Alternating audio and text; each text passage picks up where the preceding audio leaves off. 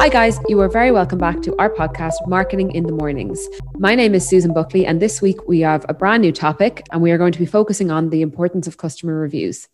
So this new digital age has fostered a highly influenced culture when it comes to who we trust online. So as humans, we make choices based on a number of different factors, one factor being social proofing.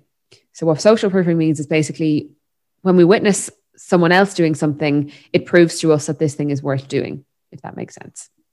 So when we apply this to customer reviews, it's really important that you collate, highlight, and respond to customer reviews across all of your online platforms. When I say customer reviews, I mean all type of customer reviews, so the good, the bad, and the ugly. A recent TripAdvisor study showed that 78% of travelers were more likely to book an experience with one or two bad reviews than one with no reviews at all. So it's not always a bad thing if you get a bad review. As we all know, reviews assist in providing customers a deeper insight into properties' facilities and also just give them a better idea of what to expect when they choose to book with a particular hotel. If there are any negative reviews, it's essential that you keep your responses up to date and that they're personalized and trustworthy and just real. Remember that you are not just responding to the customer that left the review, you are responding to any potential future customers as well, and also anyone that just sees that review in general. So I've put together some top tips to help you when you're responding to your reviews. So the first one is collate data. So use review aggregation tools such as ReviewPro or Revinate to identify all review sources and ensure that you are monitoring them across all different online platforms. Second, respond. So try to respond to all reviews within 7 days, including reviews on Google. So as a top tip, pay close attention to your Q&A section in Google My Business as they might require an immediate response. Tip number 3, personalization.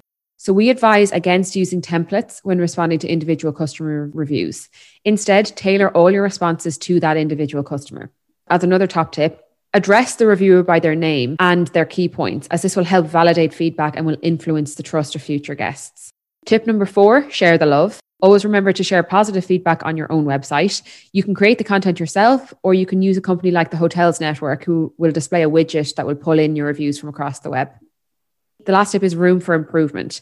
So reviews are obviously useful for the consumer, but they're also useful for yourselves as a business.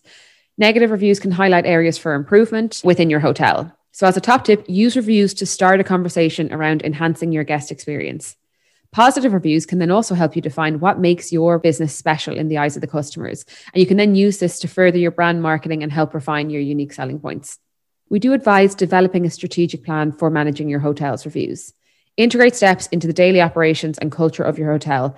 And in time, your guest satisfaction should improve. Guest satisfaction improving leads to better reviews, more bookings, and obviously a more successful hotel in general. So that's it for this week's podcast. I hope you found today's topic useful. I would be so appreciative if you could subscribe to our podcast on whatever platform that you listen to your podcast on. Please also ensure that you follow us on LinkedIn to keep up to date with any webinars or podcasts that we will be releasing in the coming weeks. Thank you so much for tuning in, and I will be back next week with a brand new topic. Until then, keep safe. Goodbye.